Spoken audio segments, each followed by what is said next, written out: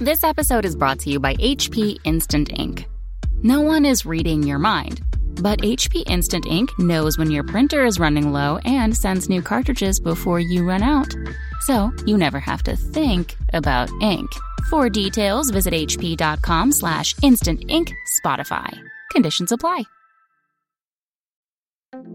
This episode is brought to you by PayPal. These days, choices are everywhere. Like, for instance, the milk in your coffee. Would you like it from a cow, a nut, a tree? Everyone wants options. And now your customers have a new option in the way they pay with PayPal in person. Just generate your unique QR code in the PayPal app for them to scan and start accepting PayPal in person today. Learn more at paypal.com/US/getQRcode.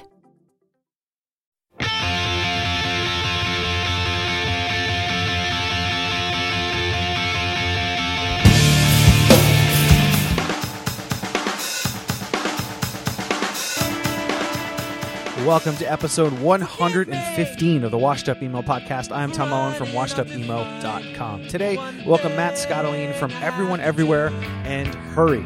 Matt and I talk about the Philly scene's connection to the emo revival, Everyone Everywhere's history, and his current band, Hurry. Matt also realizes I came up with isthisbandemo.com, and we have some fun with that site to finish out the episode. Thank you to all that pre-ordered Anthology of Emo Volume 1. If you haven't or want to find out how to get the book, go to anthologyofemo.com. And thank you to our Patreon supporters. You literally make this podcast happen. Finally, check out rockabilia.com. Remember the magazine with the wall of shirts and every one you could possibly think of? This is it in real life. The site has everything, 500,000 to be exact, and everything you need. Go to rockabilia.com. This is episode 115 of the Washed Up Emo Podcast with Matt Scottoline from Everyone Everywhere and Hurry.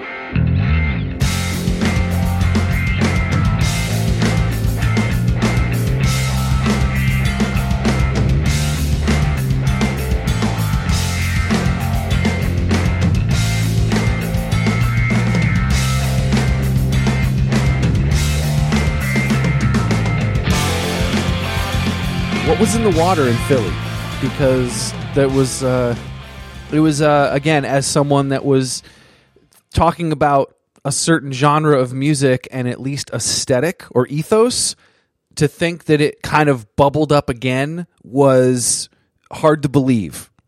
It's definitely a question that has come up over the years, and I think my take on it is sort of like pragmatic in the sense that, Philly is an interesting place because it's a bigger city, but it feels like a small town. So that, like, you tend to know a lot of people, and people see each other a lot, and especially in any sort of like music scene. But Philly, because of its proximity to like New York and DC and Baltimore and all of that, and because Philly was a pretty cheap place to live, a lot of artists and people who maybe in the past grew up around Philly but would have like moved to New York or like lived in Brooklyn, they were moving to Philly instead and staying there because in Philly you could pay cheap rent and work some sort of day job but still afford to pursue what you wanted to pursue. I mean, I think but like as far as like its relation to like the genre of emo goes, like I couldn't tell you why it happened. I think maybe there were a few bands that people really loved that maybe inspired other people to go after certain sounds or ideas. But I also think at the time, like I don't know, I guess I can only speak for myself when it comes to it, but I think like me and the other guys in Everyone Everywhere, when we were in high school and stuff, we were just listening to what was happening in like the early 2000s in that like emo hardcore like pure volume world, So yeah, I'm sort of, this is esoteric. I feel like I'm losing a little bit. Do you want to refocus me maybe? No, you're fine. You're fine. I just think there was a scene associated with the revival, and it was Philly. Yeah. And it was bands, it was community, and I think you're right about it's a smaller city, it's a little bit easier to live, there might have been some more opportunities versus if you're in New York, or, I mean, those things happen in the suburbs. New Jersey and Long Island, for better or for worse, was that time, the mid-2000s, that was it. Yeah. So for Philly to have that, and again, it blew my mind that people remembered what those bands were, or even that aesthetic or an ethos, because at the time it was, let's get a tour bus, let's be as big as we can, let's sell as much like it was starting to get so derivative. And the Anthony from Bayside, he said on a previous podcast, he's like, it got to be a copy of a copy of a copy. And to have a scene understand, like, we're going to try something else and be ourselves and put on a house show or do these other things or put on a 7-inch or find launch a label. Those things are good. And I just saw all of these amazing sounds coming from that city. If it was Midwest kind of sounding, or if it was more like DC, or you were hearing all of these things, and I could kind of tell everyone was hearing different things in the scene, and the Pure Volume stuff was totally part of that. Yeah, I think and I also think a lot of it came, at least speaking personally, like when we were all teenagers and in high school, and speaking about Everyone Everywhere, like 3 out of 4 of us, we all went to high school together, and we had a band together in high school as well. So we were making music together back then when we were still like figuring everything out, and we listened to that stuff, but we were also listening to, like, we were from Westchester, Pennsylvania, and Breaking Pangea was from Westchester, and we were all obsessed with that band. And that band was not like, they weren't, I'm using like air quotes, they weren't like a cool band. They weren't big either. Yeah, they weren't big, but in Westchester they were big. No. I was at EVR, or I was friends with the EVR guys when they were working some of those records, and we all thought it was going to be fucking huge. Totally, yeah. But it wasn't cool in the same way that like a lot of those like more flashy like Long Island, New Jersey bands were. Or, like it wasn't as like tough, because I feel like there was that weird thing where like that style of music was also like trying to appeal to like hardcore kids, and people were like very screamy, and it's sort of, it existed in its own little world. And even in high school, I remember like with our band, we were inspired by that kind of stuff. And like, and then just like strange, like angular guitar things that didn't, they were more in that weird time signature range. And I remember we always wondered like why our band wasn't cool. We would sort of like talk, because like we would go to all the local shows, and there was a decent scene even in Westchester back then from like all the local bands. And, but like, we never could quite like be one of those like, chuggy, like screamy bands successfully. We would try, but it never worked out, because we were, even then we were just like more, I don't know. We couldn't pull it off. Like we naturally gravitated towards, music that was maybe like a little less, on trend or like flashy, and was kind of like strange, at least to a lot of other people. And not to say we were like doing some obscure free jazz or something. We were still making like what was really in the end pop music. But I guess what I'm trying to say is like that carried over when all of us moved to Philly after high school. And like, we didn't really make music for a couple of years together once we moved, because we were in college and kind of like taking it all in. But I think there were a lot of similar communities around Philadelphia at the time where there were strong local scenes, and that and a lot of development happened in those little suburban scenes, and all those people, because they were all listening to that like Long Island, New Jersey stuff at the time, all those people moved to Philly around the same time because they were all the same age, and that sort of like also helped get things started, because through those bands in the suburbs in high school, people sort of started meeting each other even if they weren't from the same place. So then when they were all in Philly, they converged in a strange way. Were they rebelling from it? Or did it just happen organically? You can speak. You kind of say like, I'm speaking personally. You're on the podcast. You can say whatever you want, but or you can also say like, you can also be like, I think like it's okay if you pontificate a little bit. Like being an outsider, I was like, holy shit, all these kids are like rebelling. Yes, they might have been listening to it, but they're like, this isn't everything. Like you talk about not being able to do the chug chug. I couldn't do that either. There's no way I could have faked that, but people tried, and you guys. I think there's a lot of people went back. We tried to before, like that high school band was us trying to do that and not understanding probably that we shouldn't be, which I think was the lesson that was then learned in like as we got older, was like, oh, you know what, like why don't we just make the thing that comes naturally and not try to be what else is happening. But I don't know, I think it definitely didn't happen right away, and I think Philly in particular in like 2005, 2006 was like a very hardcore focused city. Like all the biggest shows were like hardcore shows, and that was like what like cool bands were at the time. So the scene grew like really small as far as all the emo stuff went, and I feel like it started in like these really isolated patches, and but yeah, I mean, I feel like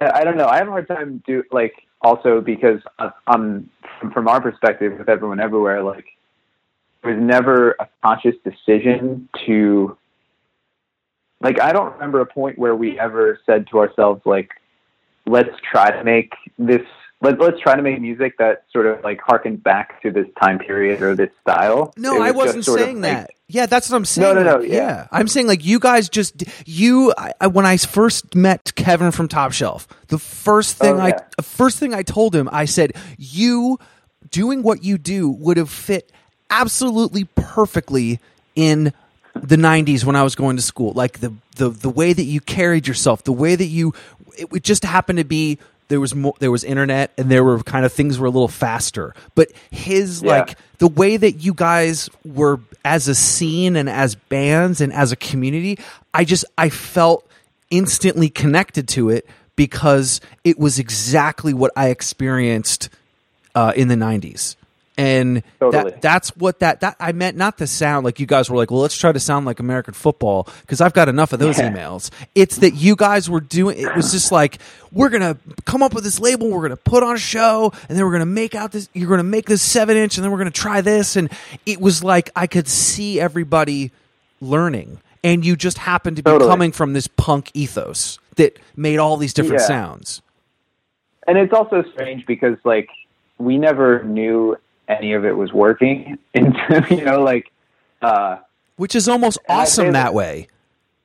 Totally. But I feel like I have this conversation with people a lot. I was talking to somebody the other day actually who he was like doing like a hired gun role in like an indie band that was touring on like a pretty big tour, and they had like buses and stuff, like it was that level. And he said something to me where he was talking about it, and he was like, well, you probably know what that's like from being in Everyone Everywhere.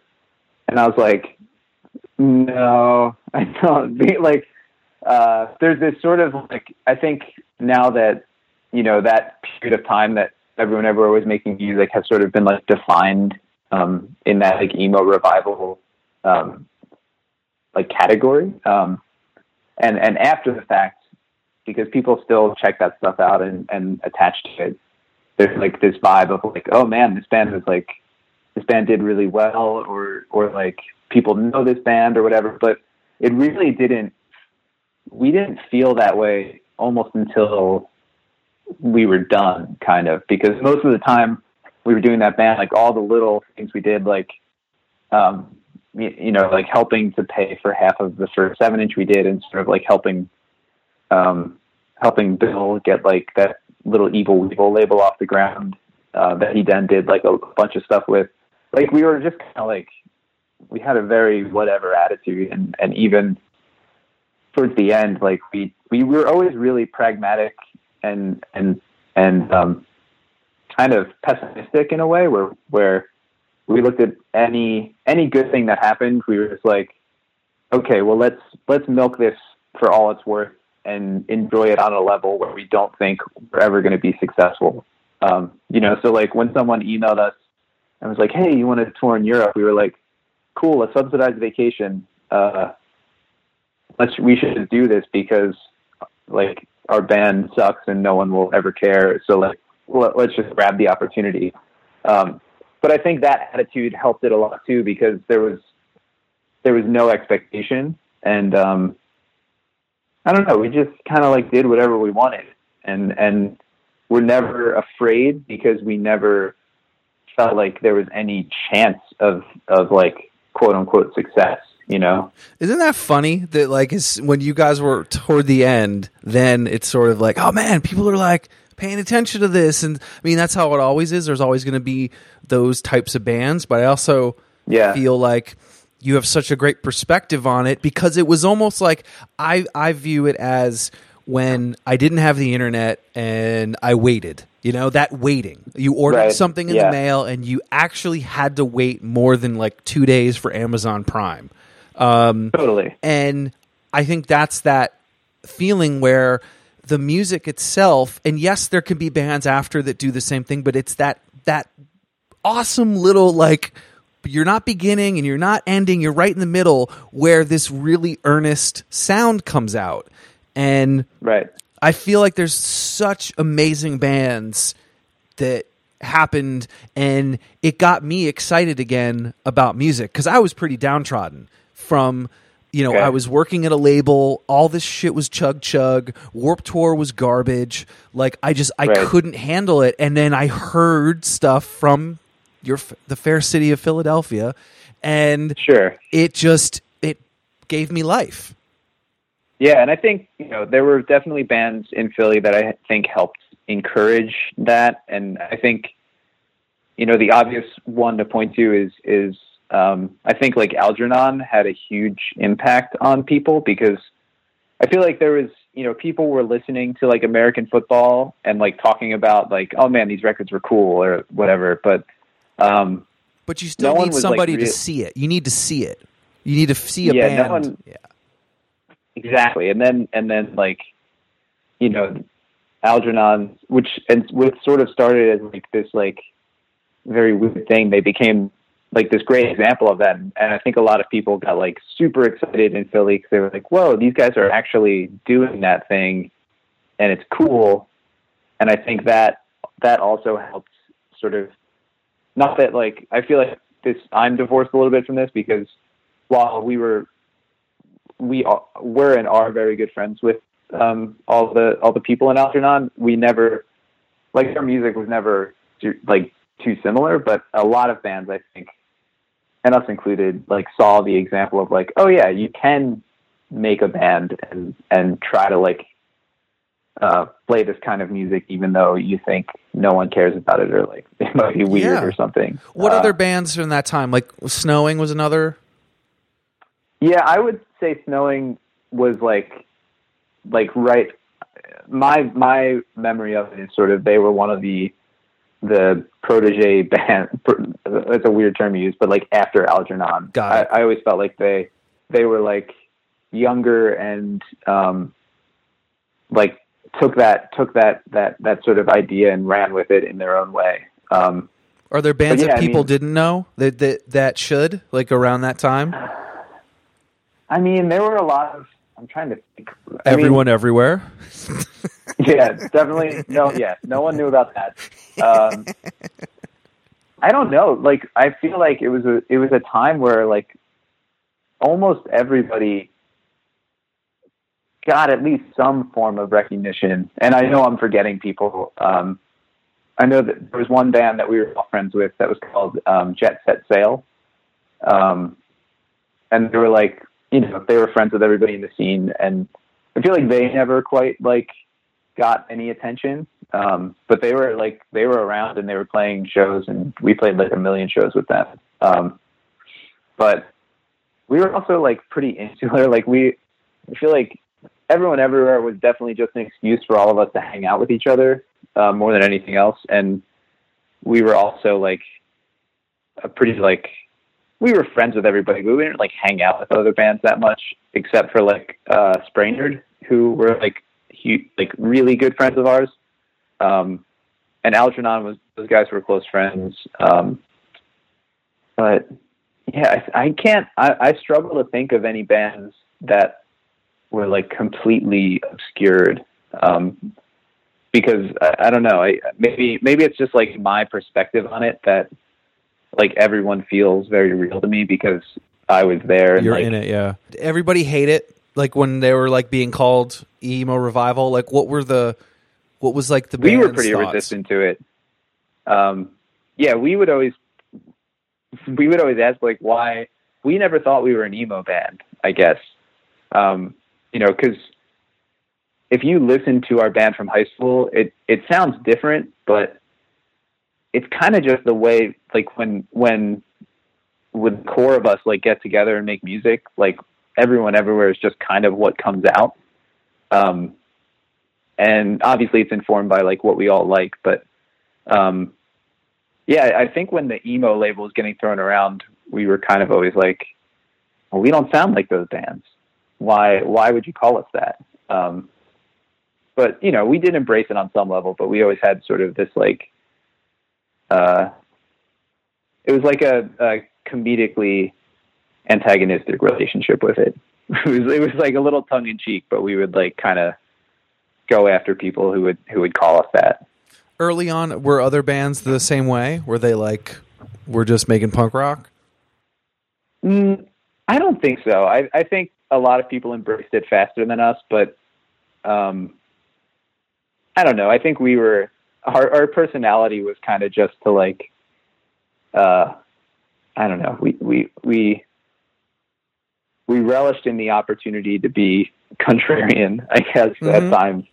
I find it funny now that if, let's say a band is considered that and they get some tours and release a couple records or maybe just one, and all these things happen, and then their next record comes out and they're like, hey, just to let you know, we're an indie rock band now. Yeah, like right, it's sort of like they're above the word, which I've always found hilarious that people want it to it's kind of like they're using it as like a stepping stone, but then as soon as they're past it, they don't want to acknowledge it ever again. Totally. Yeah, I feel like I hear people like sort of bringing that up a lot, like a lot of like journalists that I know or like follow on Twitter or something. I feel like I see that sentiment a lot, and I've definitely witnessed it too. And that wasn't really like I don't want it to be confused with us ever like taking ourselves seriously, because it was almost the exact opposite of that. It was just more of like it was a curiosity to us that like this scene had started, because obviously it wasn't like a conscious thing, and I doubt any music scene ever is. So do you feel like there was there was a I'm trying to say this right, there wasn't as big as connection to emo as people think? No, I mean, I think a lot of people were listening to that music, and I think a lot of people were talking about it. And I think there were people who like consciously started bands to pay homage to bands in that canon that they enjoyed. But I don't know. I don't want to paint Everyone Everywhere as like the outliers or something, because I don't think that's like true. But we definitely never, for us, it was never a conscious decision to say, we're going to do this. It was just sort of like, this is how we know how to write music together. And it sounds like this because we like that music. But we also felt like we never sounded like those bands. Even when we would try to like pull off certain tricks that other people did, we'd always be like, well, it's not quite like that. I do think there were bands that were more conscious of it or were more aspirational to like go for a certain sound in particular.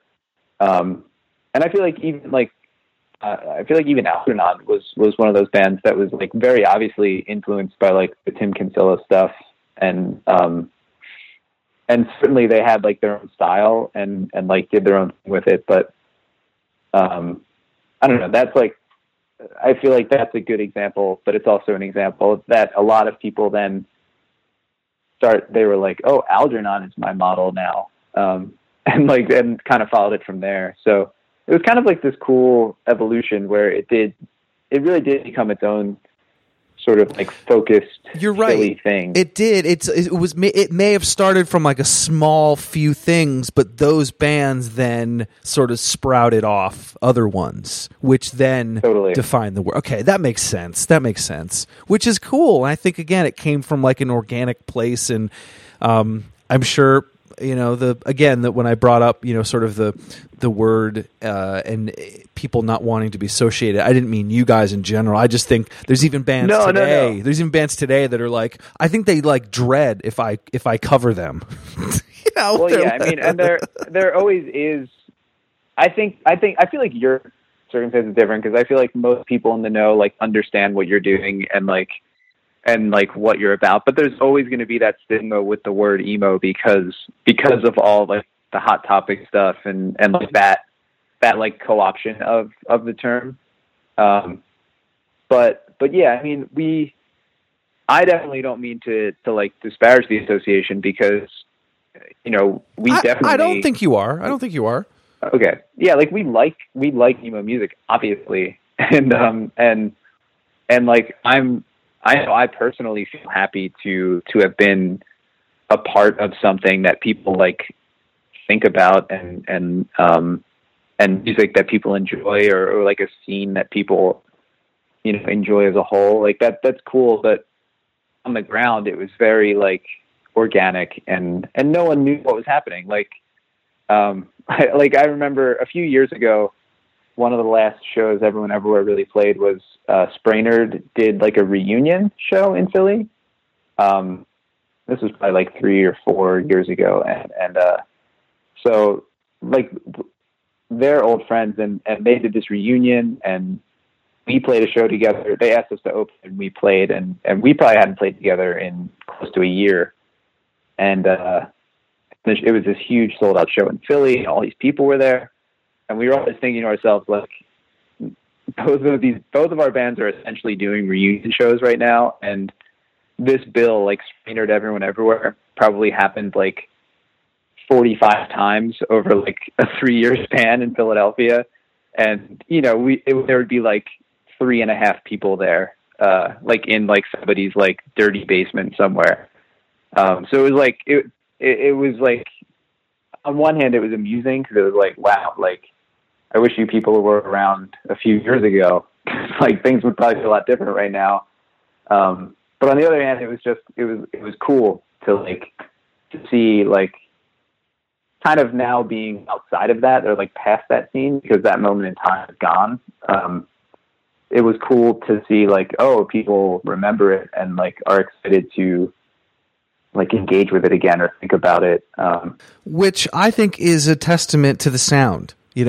Which I had thought you guys remembering the Kinsella stuff, which when I started the website, there was no one talking about American football online. I am dead serious. There might have been one other person in like Russia, or like somewhere else in the US, maybe Brazil, but like no one. Yeah. And so to have a music like people talk about Algernon, people talk about Snowing, they talk about your band, they talk about Philly in this positive light that I think over time you being associated with that, there might be opportunities later on down the road. And it's great that you guys got to have that toward the end, one of those little last times you played, to have all those people there, because people also forget that American football played 12 total shows and when they were around, and there weren't people there. It's really kind of wild. So I guess that's the key. Play 12 shows, don't play to anybody, release an album, and then wait. Yeah. The tricky thing is your music has to be good. Yes. That's the hard part. But, yes. The timing and music. It is really it's cool. Like, and we did get. It was funny. It was ironic because towards the end, when everyone everywhere, we never really like broke up. We just sort of like faded out as like each of us sort of like grew up a little bit, and like certain people went on to do different things. But it was cool. Like the last few shows we played they weren't reunion shows, but they were like, we'd go like 6 to 8 months between shows and kind of like reconvene with each other, because we weren't like seeing each other as often anymore. And then we get to play these like really cool big shows somewhere, and people would be excited. So it was kind of a cool way to like finish up with that. But, it's always unsatisfying on some level when you have that like nagging feeling of like, oh, it's a shame this is working now, when like we're no longer interested in making it work. Yeah. Which I guess, isn't that, how it always is? It's like as soon as you miss it. Probably. Yeah. Yeah. Any other fun times from that era? I think a lot of people, again, it was 10 years ago that I, or maybe 9, I guess, when it was starting hearing, and then all the press in 09 and 10, which I thought was insane. Every day I'd wake up and there'd be another person talking about this when. And I think Tiny Engines is a big part of that too. Agreed. I feel like that has to be mentioned, because they, when they first hit us up, here's a funny like behind the scenes story. After we did our first 7-inch, which was on Evil Weevil Records, which was our friend Bill, who was like a very old friend of ours, and after that, Tiny Engines had just started, and they were like a 7-inch label, I guess. They did, I think, Look Mexico 7-inch. They were about to do Tiger's Jaw 7-inch, and they hit us up because they were like, we thought we were only going to do 7 inches, but we kind of want to try doing a full length, and we'd be interested in doing yours. But at the same time, this other label called Mightier Than Sword hit us up, and they were interested, but they were also reissuing the Blink-182 records on vinyl, like the big famous ones. I guess somehow they got like the rights to repress those, and they were the first people to ever repress them. So like we were like kind of torn between these two things, and we were like, wow, this label is going to be huge. They have the 182 records. And we were kind of like, we were sort of like really kind of taken with that a little bit, because it was like a very shiny proposition. But Chuck, who runs Tiny Engines, made like he sent us like a pretty impassioned email when he knew that we were also talking to them, and he kind of won us over with that. But so like we were really, I guess that story is really funny in the sense that we were almost on the same label that was reissuing Blink-182 albums, and if that had happened, we probably would have faded into obscurity very quickly, and I probably wouldn't be talking to you right now. But yeah, like we ended up going with Tiny Engines, and I feel like Tiny Engines, like Chuck's experience, because I think he worked for Deep Elm, and that's how I met Chuck. Okay, yeah, so he was working at Deep Elm, and he sent my college radio station the Camber record. Whoa, cool. Yeah. Many moons but- before and we were- before anyone listening right now was alive. So, just kidding. Well, like, and we were obsessed with Deep Elm too. Like Appleseed Cast was one of our favorite bands in high school, and you know, I feel like in high school I saw them play all the time, and like, you know, my first like car I got when I was 16, I had a huge Appleseed Cast sticker that I made in like, we had like a shop that had like a vinyl cutter, and like we were obsessed with that stuff. So that also like really drew us to Duck, because we were like, oh my God, this guy's part of it. Yeah, I feel like Tiny Engines had a huge amount to do with that whole like revival thing, and the way they sort of like smartly got the PR out there, and the people they were working with, like, I guess they just really, Chuck and Will definitely knew what they were doing. And I feel like a lot of it would not have happened if not for them. Yeah, they were definitely some of the first emails that I was getting about bands, and hey, this is going on, this is this band, and way before the 7-8 PR emails I get now about the music. So yeah, they were definitely, it's worth mentioning if people want to go back and check out early Tiny Engine stuff from that time period. It was just like, that's where a lot of these things were starting. So that's definitely good to bring up. Yeah. And they were working with like people who now, I feel like a lot of the bands back then, at least from my memory, are people that people still like at least think about or listen to. You know, I remember like whatever year it was, like 2010, we went down to Charlotte where Tiny Engines was based, and like we were playing with Restorations, who was like another Philly band that was on Tiny Engines. I don't know, my memory's failing a little bit, but they were doing a lot of cool stuff back then, and we were definitely lucky to be a part of it, because it offered us more opportunity to try to be a band that I feel like we wouldn't have had, because there weren't really any other like labels that I think ever would have pressed that record we made. It probably would have just gone on Bandcamp, and we would have hoped people heard it. Yeah, no, and then it was almost like you getting into a college that ended up doing really well in a sport and getting more like PR. Yeah. Right? Right. Yeah. Totally. Yeah, I mean, we had very little to do with it. It was all them, because we had no clue what we were doing. And, you know, we tried to tour on that first album on like a DIY thing we did, and it was a complete disaster. How come?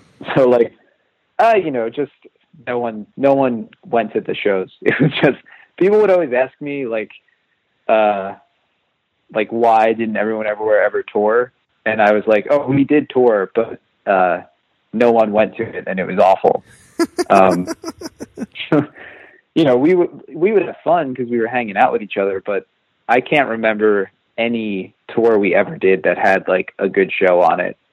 Maybe once, there was one weird time where we did a tour and we played in Jacksonville with Title Fight, and that show actually had people at it, which was cool.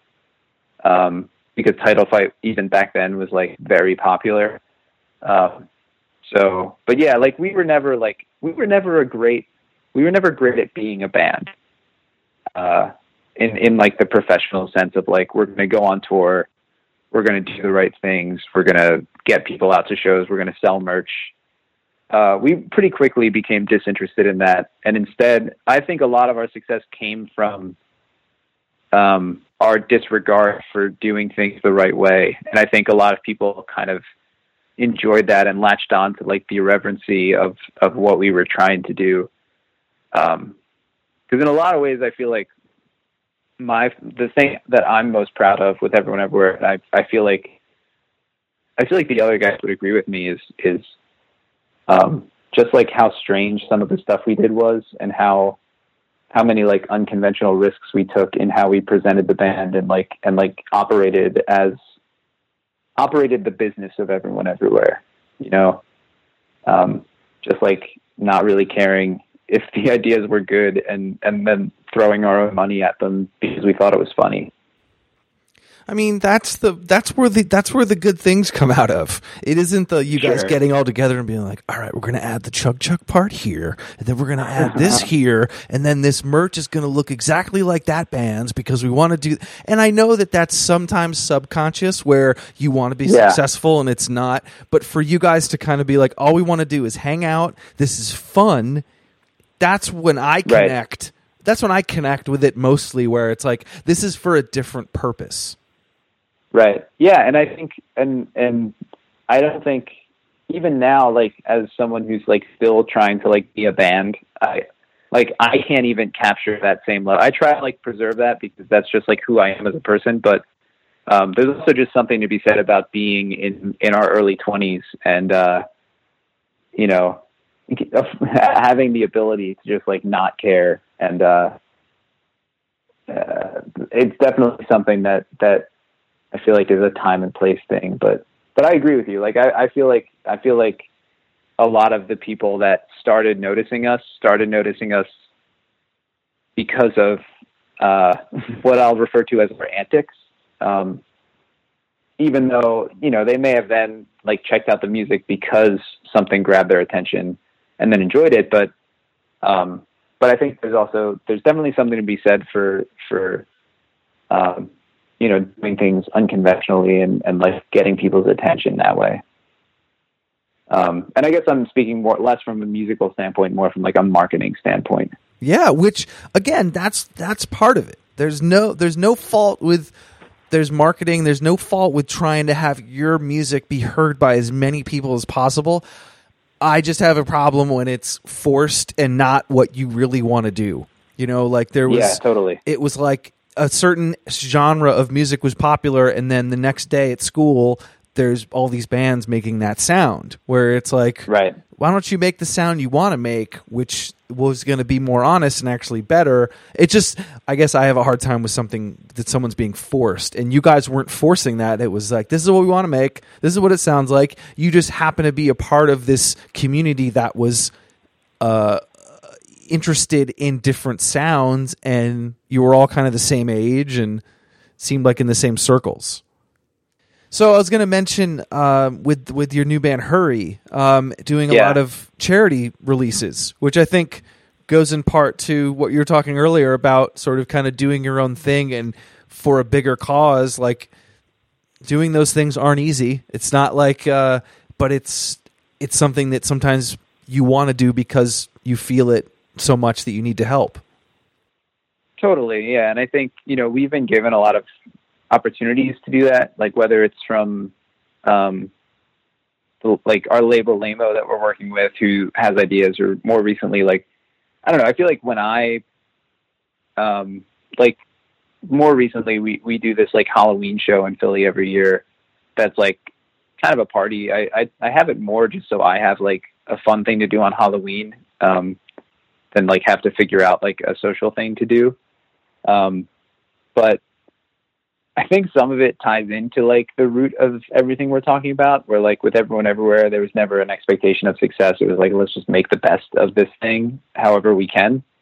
And even today, I sort of feel that way, where it's like, well, if I'm going to go through the trouble of booking the show, maybe like something positive can happen from it that's like not self-indulgent, And then for you guys, as I want to talk a little bit about your band now that you have 3 records that you've been doing. You're still plugging away, and this sound is a little more indie rock, a little more Britpop, I think. How has it been getting out from under the emo label? It's been a little weird, I guess. I think I sort of naively, like when I started like putting it out there, I kind of thought like, oh, well, right around now, Everyone Everywhere is doing pretty well. Like people are in that sort of like fading out part that we talked about where things were going better. I was like, oh, well, like all these people will be interested to hear this other music. And I found out that wasn't really true. At least not like as easy as I thought it would be. So it was cool in a sense, because it brought me back to like that like no stakes feeling pretty quickly. and that feeling, like remembering what it was like to play shows to nobody again. And, but yeah, I mean, there's definitely been things where I've like tried to go after opportunities, like, you know, playing. There's a very big, annual festival, that happens every year that, I was trying to get Hurry on, and, this is like one example, and it's a thing I'd played at in the past with Everyone Everywhere. And I emailed the person and said, hey, you know, I've got this new thing. I'm really like trying to, play. It would be really cool if there was any opportunity. And like the response was like, basically like, yeah, sure. If you can also have Everyone Everywhere play, we'll let your new band play. And it's like, and that kind of thing can be like kind of crushing when it happens, because, you know, it's always hard when you're like pouring yourself into something and someone, like, people are like, okay, good for you, but why don't you go back in time and do the thing you did when you were in college? Like, I can't. You know, it's tough to. I feel like it's like a trope of like the person who is in a band that people really like, and then they start their next band, and people are like, I like the old band better. And I don't think we draw that many comparisons. And I think a majority of the people who listen to Hurry probably don't listen to Everyone Everywhere. I don't think there's a lot of crossover. I think like Hurry, we've been fortunate for many of the same reasons that I think Everyone Everywhere was fortunate. I think because I've carried that attitude of like, I'm just going to be kind of goofy and not really care and not do or say the right things, and not like I'm not a shock jock or something. Just like, I don't know, being earnest. I feel like earnesty is sort of like the theme of how I've always tried to carry myself in the music world. And, so I think, you know, I've been lucky with Hurry that that's gotten certain people to notice, and we've gotten a lot of cool opportunities.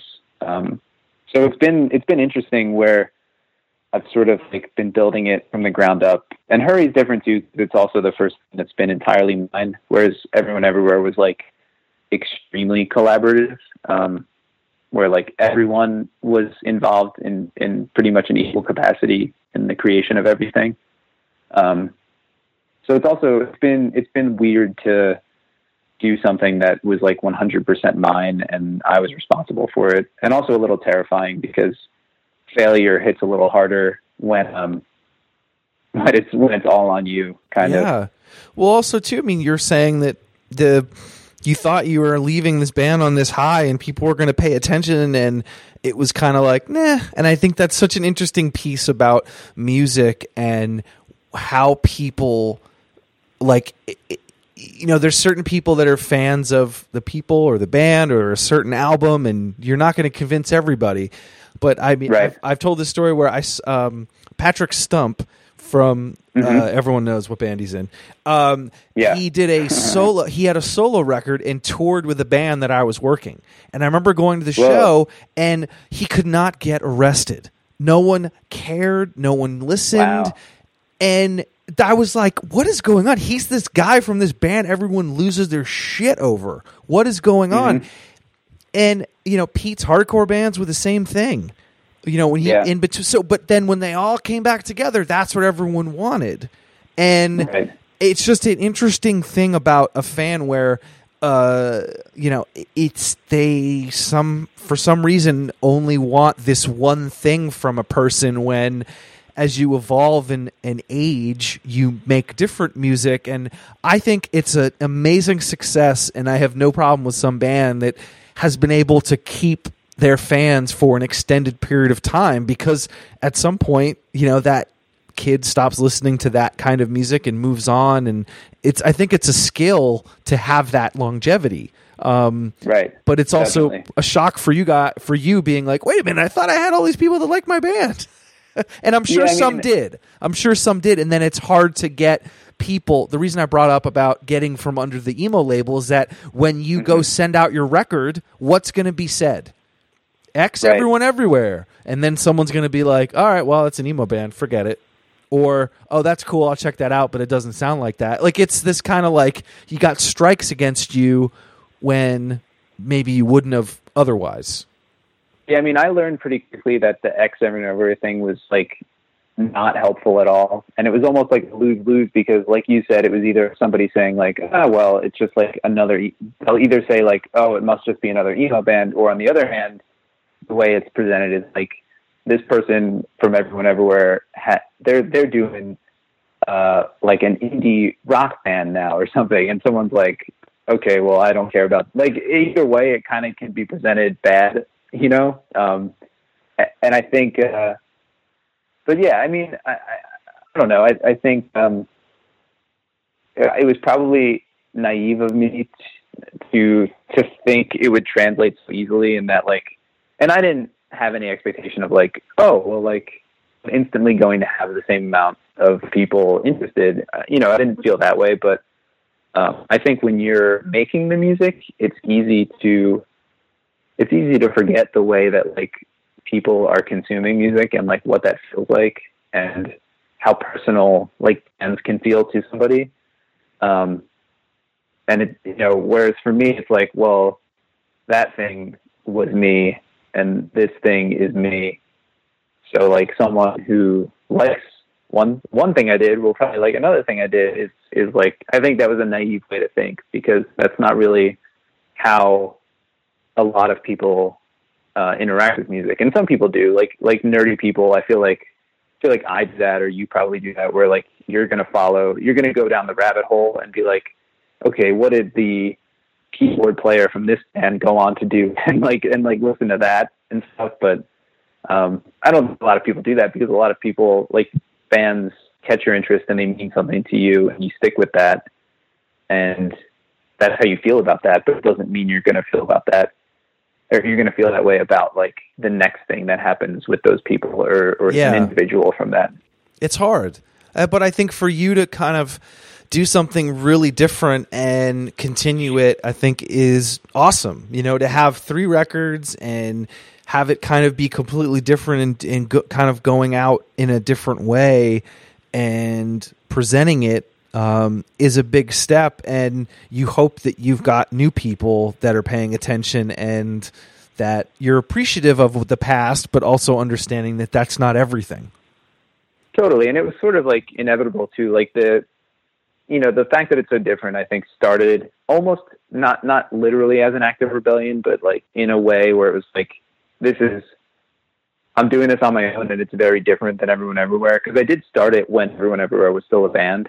I just didn't like play shows or anything. I just sort of was making these songs on my own. But the sort of like the way Everyone Everywhere sort of like faded away was because there was like, we were all sort of like evolving in our tastes and preferences. And, you know, even the last Everyone Everywhere album, like when we were writing it, it wasn't contentious or anything, but there were definitely like philosophical disagreements on like how things should sound. And you know, I remember one of the songs on the record, we were writing it, and when it was over, 2 of us were like, oh, that was the coolest thing we've ever done. And then like another person was like, that was the worst thing we've ever done. And like, and welcome, not in a way welcome to being in a band. Yeah. And not in a way where we were like mad at each other, but just in a way where it's like, oh, we no longer all love the same music. Or like we all sort of are like trying new things. And, you know, I had started being more and more drawn to just like making pop music and like, and also I wanted to play guitar again, which in Everyone Everywhere, I was playing bass, and I had been a guitar player before that, but it's like a weird, that was another funny thing where it was like, I remember the first time we were like getting together to have Everyone Everywhere practice. It was sort of up in the air, like who was going to play what. Cause we all sort of could like play whatever. And I was like, yeah, I'll play bass. Like, why not? Cause in my head, I was like, well, this is just going to be for like today, you know? And then it went on to be like the only instrument I played for years and years. Wow. Just kind of by accident. But again, that's like the thing where it's like there were no stakes attached to anything. Everything was just sort of like we did everything under the guise of nobody cares. And so, but starting Hurry was like me being a frustrated guitarist playing bass. And in Everyone Everywhere, I feel like I was always trying to play bass like it was a guitar because I wanted to play guitar. But I started doing Hurry because I was like, oh, I want to make songs on my guitar, and I want to like play guitar solos and like kind of like nerd out on my own.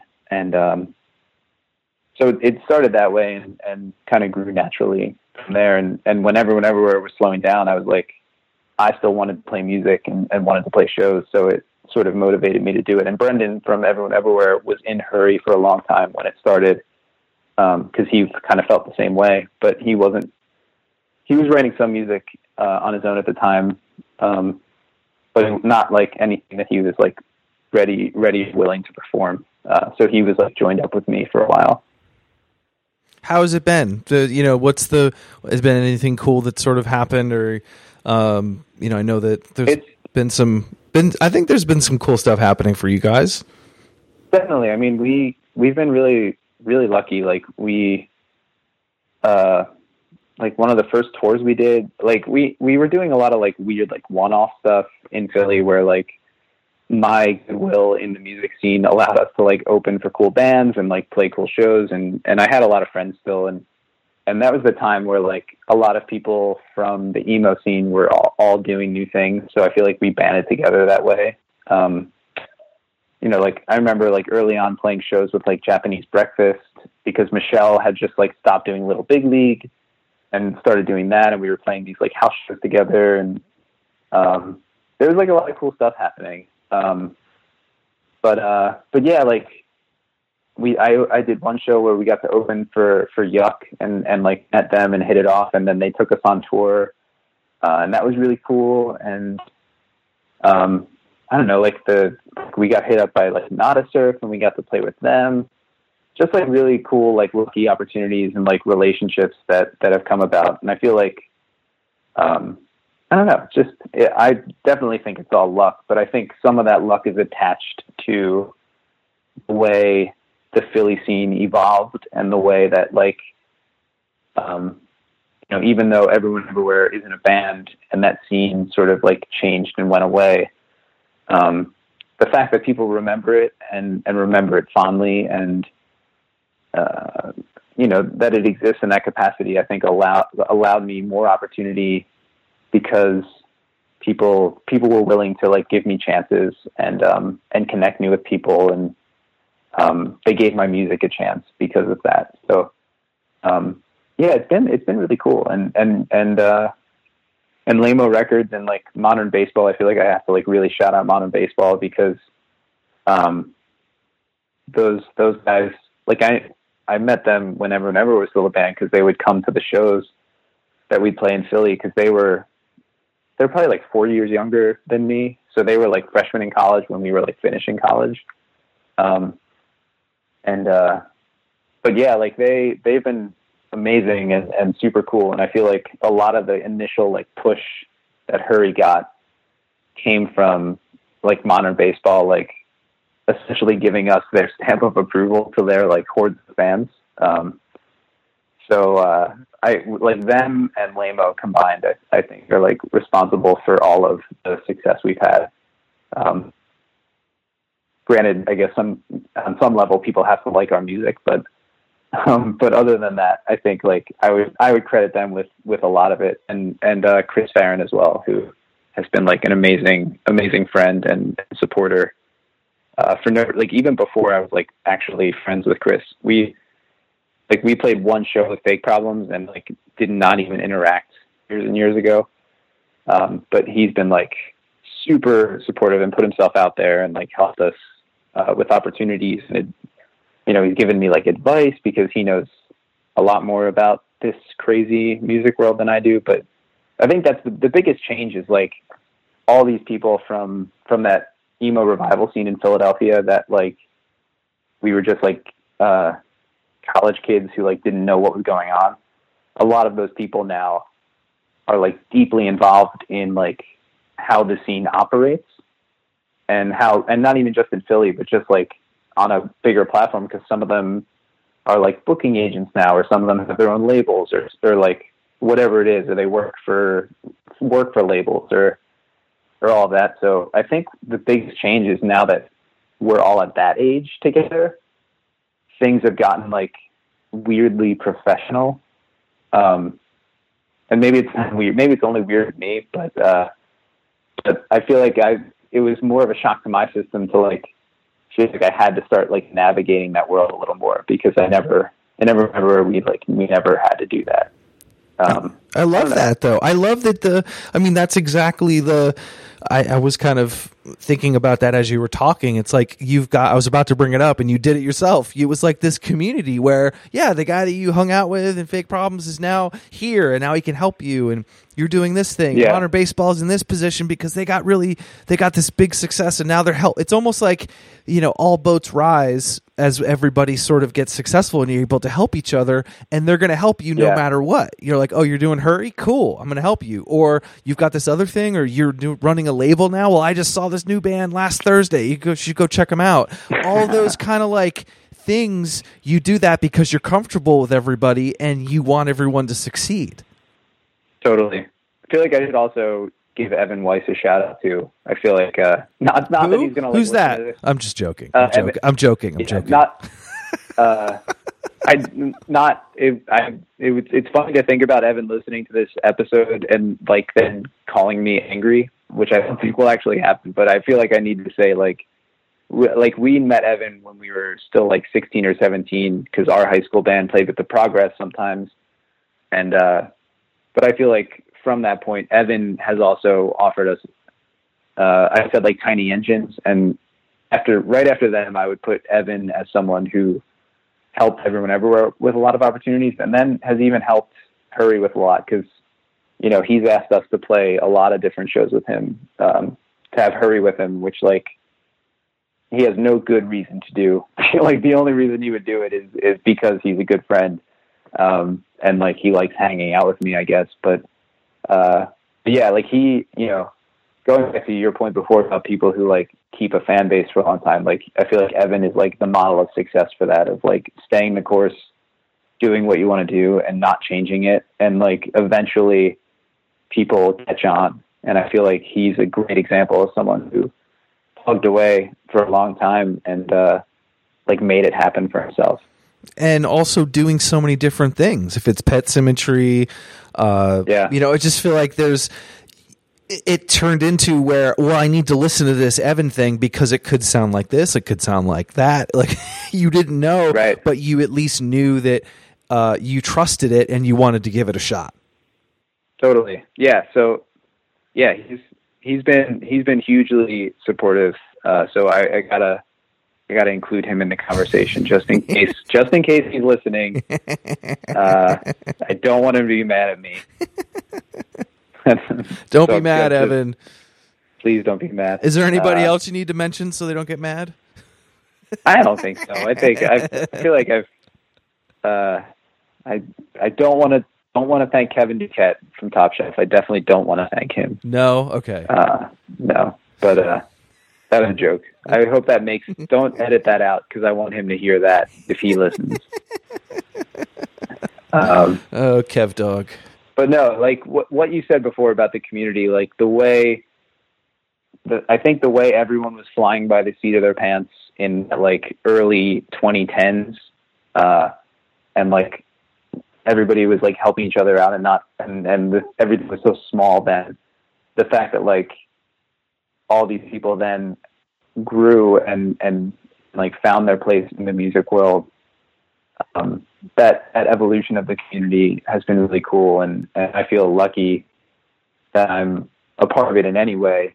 And it's been cool the way that people have been, willing to help each other, because that's not something that really happens. I feel like the music world is pretty fiercely competitive, and everybody has like a lot of anxiety all the time, because everything feels so tenuous. And so like the fact that there's still that community of people who's willing to help each other, and like the way like people are tied back so long, like it's interesting to think about. I feel like there very frequently I'll be like hanging out with someone, and I'll get like misty thinking about how like I'm like, oh my God, we've known each other for like 15 years, and we've like done all this like crazy music stuff together, and now we're here like doing music stuff as adults. And I don't know, it's definitely like I'm enjoying this conversation because I feel like it's making me reflect on that time period of my life in a way that I don't often do, because just like anyone with any part of their life, like you probably feel a certain sense of nostalgia, but you don't think critically about like what was happening. But it's kind of cool right now talking to you, thinking about what was happening and like what it all kind of means or meant. Or it's important. Not that, Matt, it's important that the Philly scene. And when I heard those bands in 09 and 10, it reinvigorated me. It reminded me that there's kids that know what real fucking music is, and they weren't just trying to get on Hot Topics t-shirt wall. Like there was like this feeling of I need to do this because I have to make this music. And I felt it so strongly. And there's a reason why Evan and you are still talking. There's a reason why you guys are still talking, because it's not this sort of superficial, like they want everybody. Yes, there's going to be success of like, I want to be big and you're going to have, but overall when you're hanging, it's like, yeah, we want modern baseball to do that because they're bros about like, there's a community. And sometimes when I hear from bands and they're like, hey, how do I get big? Or how do I do? And I go, the first thing is like, go hang out. Like hang out in your town, hang out with other bands. Like you're going to be better together. You're not going to be better. You know, you might be better as like being home and like playing online and like finding people that way. But there's something to being in that city or being whatever your town is and connecting with other people face to face. And I think Philly did a really good job of that. And it's showing the fruits of that by you're growing up and you're still together. Totally. Yeah. And I think, you know, that's something that's harder to maintain the older you get, I think, which is probably an obvious thing to say. And I think about that a lot too, how like it just, granted, a lot of these people have like moved on, or like, I don't know half the people in the scene as I used to in Philly. And a lot of the people are still around and like, I see them frequently, but not in the same way. Like we're not seeing each other like at a basement show somewhere. We're seeing each other like at the coffee shop or something. And, but I also always think about how like, I know, and I've seen and witnessed, because Hurry plays these shows sometimes, that there is like this new scene of people that are, you know, in college now in Philly and are doing the same thing. So I feel like, you know, it's only a matter of time before people like a generation younger than us are like talking about whatever's happening now that I'm not even aware of in Philadelphia. And like, it's going to do its own thing. And like, isn't that exciting to think about? Yeah, for sure. And I because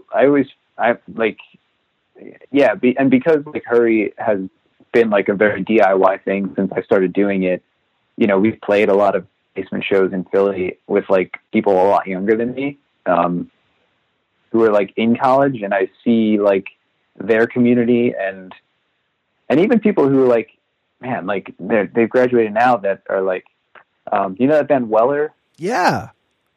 Like I remember like when I met Jeremy, who's in Weller, and like he lived in this like crappy college house that did shows in the basement, and like he had Hurry come and play with his old band called Plainview, and I remember like thinking like, oh, this guy's so nice, and like, but like they were kind of like they were a lot younger than me, not like substantially, but at least like 8 to 10 years younger than me. And, but now they're like all doing their own thing. But like, I don't know, but now we're all working. I think that thing I talked about where like everything's gotten more pro, I feel like we're all sort of like existing in the same world now. Maybe it's because the internet has changed a lot too. Because like things were still pretty primitive during that emo revival time. It was still like a very MySpace-y world for most of that. Yeah. So maybe because like Twitter and like Instagram, like everything is so homogenous now, and everybody's sort of like so plugged in that I feel like there's not as much separation between like young people and older people with all of that anymore. But also John Batiste at like XPN in Philly has like been an insane sort of like leader of the scene and like putting people into the spotlight that would never have been able to before. I don't know if you're like familiar with anything John does or like that radio station. I'm very familiar with the radio station. Yeah. Okay. Yeah. John Batiste is like a saint, basically. He's one of the patron saints of Philadelphia. Because he's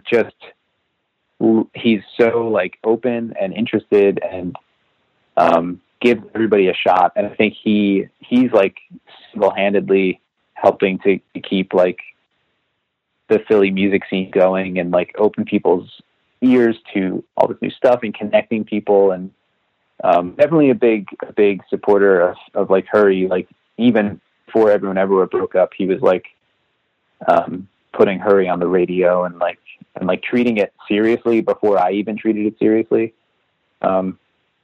Yeah, I don't know. It's Philly's a cool place. I feel like that's like the summary of this entire conversation. I like that. You're like, yeah. Philly's cool, man. There is something to that small town. And again, when a band would say to me, I don't know what I'm doing, no one's paying attention, your town is going to have at least 5 people that are down. There's going to be some place where there's shows. Go find it and then start making shit. And something's going to happen. And it might be small or it might turn something big, but find somebody else. Yes, you can do it alone, but it's more fun when you got other people with you and you feel connected to it. And I think Philly itself was ripe for that. And I think is a perfect place to be in between DC and New York, a little bit smaller, a little bit more manageable, and things like that can breathe a little bit. And totally. So it's great that you were at that show and you saw those kids and those younger, you're like, oh my God, it's happening again. Like, how great is that? Yeah, it's cool. And I don't want to paint it as like me. I definitely don't want people to think I'm coming at it from the place of like some sort of like elder statesman or something. And I'm like, no, but you're technically older. That's okay. Yeah, technically I'm older and I look a lot older than they do. But yeah, like, and I don't want to like be like those kids. Like I don't want to like. Not at all. You're. I think you're not thinking.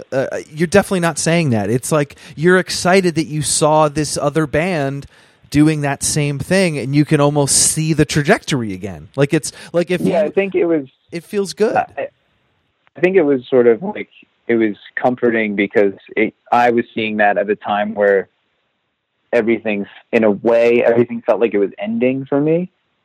Even though I was like still trying and still continue to try with Hurry and having that exist. But I think, when Hurry started and Everyone Ever was ending, I was like, whoa, okay.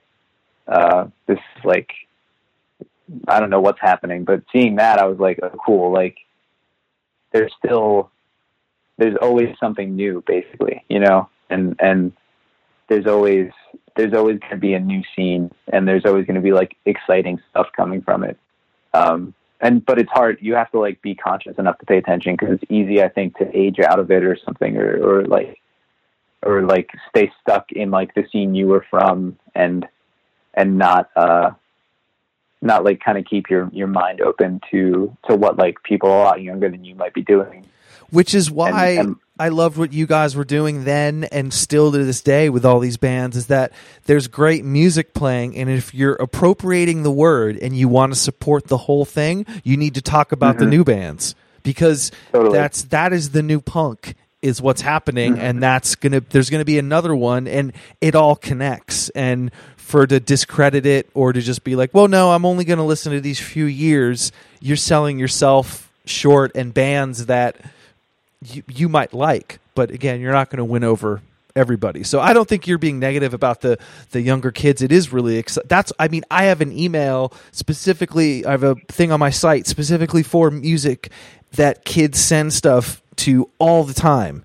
And it's awesome to hear because you can almost tell what's going to happen before it does because of what you're being sent.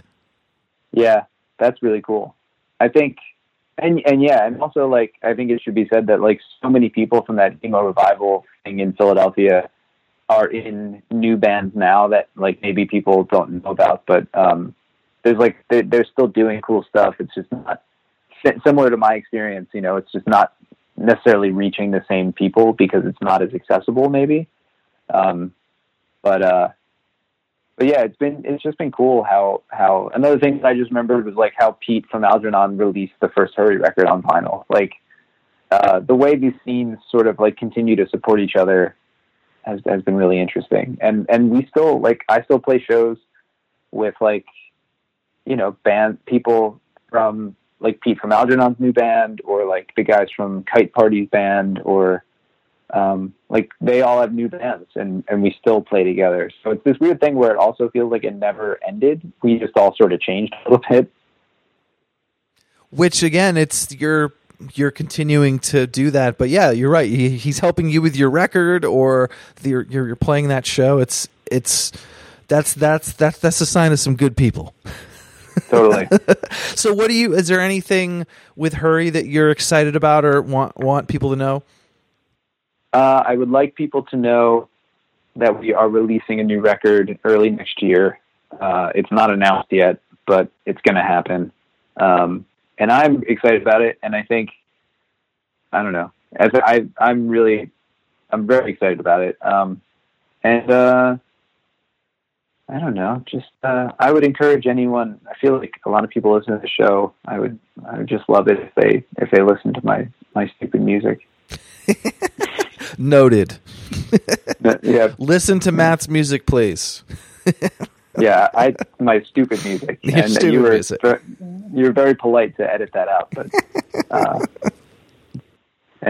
yeah, I don't know. I'm just trying to like still do new things, and I just finished working on a very exciting Hurry iPhone app that is not out yet, but it's going to I think it's going to blow some minds when it hits stores. And it's complete uselessness, but also I don't know. I'm still cooking on some ideas. So you have an iPhone app coming. It's not out yet, but it does exist for the band. Yeah, got it. But barely. It's really more of a one giant joke that I'm just going to really commit to. I like that. So yeah, that's sort of like my Is This Band emo site. It's a total joke, but people take it seriously. Is that you? Yes. I didn't know that was you. What do you mean? Of course it's me. You're like the Ted Turner of news of emo. What are you talking? No, first of all, no one knows who Ted Turner is, and then that's listening. Well, I don't know. Sometimes, I mean, you make that joke 10 years ago, totally, but now, who else is a media? You're like the Jeff Bezos of emo. That's fair to say. Definitely not as rich. I'll tell you that. No. The Is This Band emo site was started as a joke, and then the idea to call it the Emo Council was just me trying to find out another way for it to just sound like it was a group of people, and people thought it was real. So then people thought that was real. So then I actually assembled a real council. So technically, there is a real council based on a fake assumption that I was just making a joke, but now there is one. That's incredible. Is there like how extreme is the initiation ritual to the council? It's pretty much I tried to get a smattering of writers, bands, industry people that were in bands. It's like kind of like a cross section of everybody. Wow. You're blowing my mind. I've been on that website. I know all about it. I was actually on it before. Well, you know, it's funny because like before you called me today, I was on Twitter earlier today, and I saw that Is This Site Emo followed us on Twitter, and I was like, oh, that's funny. They must be following us because the Washed Up Emo said we were going to be on it. but now it's not as funny now because it's just all you. It's just me. And I actually unfollowed because I realized that I wasn't in my Washed Up Emo account, and I wanted to make sure I was following Hurry, and it was in the Is This Band Emo one. And I only follow 3 things, I think. Discord. I think I only follow like 3 things because that's kind of like the joke too. So I was in a really like privileged position for a second. Yeah, for some reason you caught it right at the weird time where I accidentally thought I was in my other account. Wow. But the funny thing is how many Easter eggs are in there. There's like so many, like people's names, cities. There's so much stuff in there that I spent probably 6 months filling that. Really? Oh yeah. What? Can you give me a hint of like things I should try to search for that might be funny? No. No. No, it's just like there's just people have found them over time. Like I'll get like an email and they'll be like, "I can't believe you have this in there," and it's like. I mean, a lot of current artists. So it's not just punk and emo. It's like you could find Britney Spears. Like you can find those artists too, like Taylor Swift. Like all those kind of artists are in there. I just searched Oasis. I found your Easter egg for Oasis. I like Coldplay. If you search Coldplay, that's one of my favorite ones. And Nickelback. Nickelback and Coldplay are probably the 2 favorite ones. Oh wow, the Nickelback one or the Coldplay one is really good. Oh my god! So right, there's just it's a little deeper than people realize. But that's cool. I didn't know. But don't look at the bottom of the site though. What does it say? Hang on, scrolling down. Oh, it does say that the image was made by. Okay, fine. Maybe I never scrolled down. Maybe you never scrolled down. That's fine. I don't. Yeah. Why would I ever scroll down? Cool. All right. Well, thanks for having me on. I'm like very excited to be a part of it and have my place in your canon. When you're all alone.